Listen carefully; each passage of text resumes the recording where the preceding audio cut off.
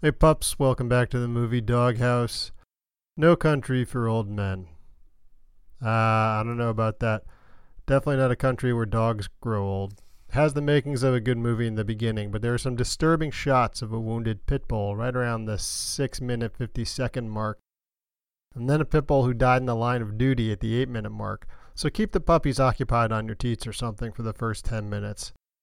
After that, though, make sure they're paying attention, because then about 1930, when another brave canine shows up, he shows the people how things get done. You want the pups to see this. Makes a dramatic leap into a river while he chases prey. A wounded man, strangely enough.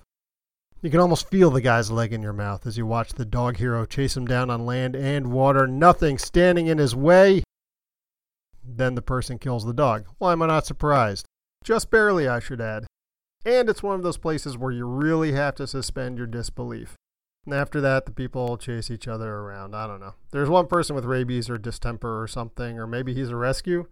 But anyway, he's really dominant, and he should probably be in a kennel by himself. Doesn't play well with others. But he's not, of course. And he goes after a lot of other people that just sit there like rabbits and get killed. I like the way horses smell. There are a couple of them in this movie, but you can't smell them. There's also a scene with a bunch of cats, whatever. All right, pups. Thanks for listening. Until next time, I'll be in the doghouse watching movies.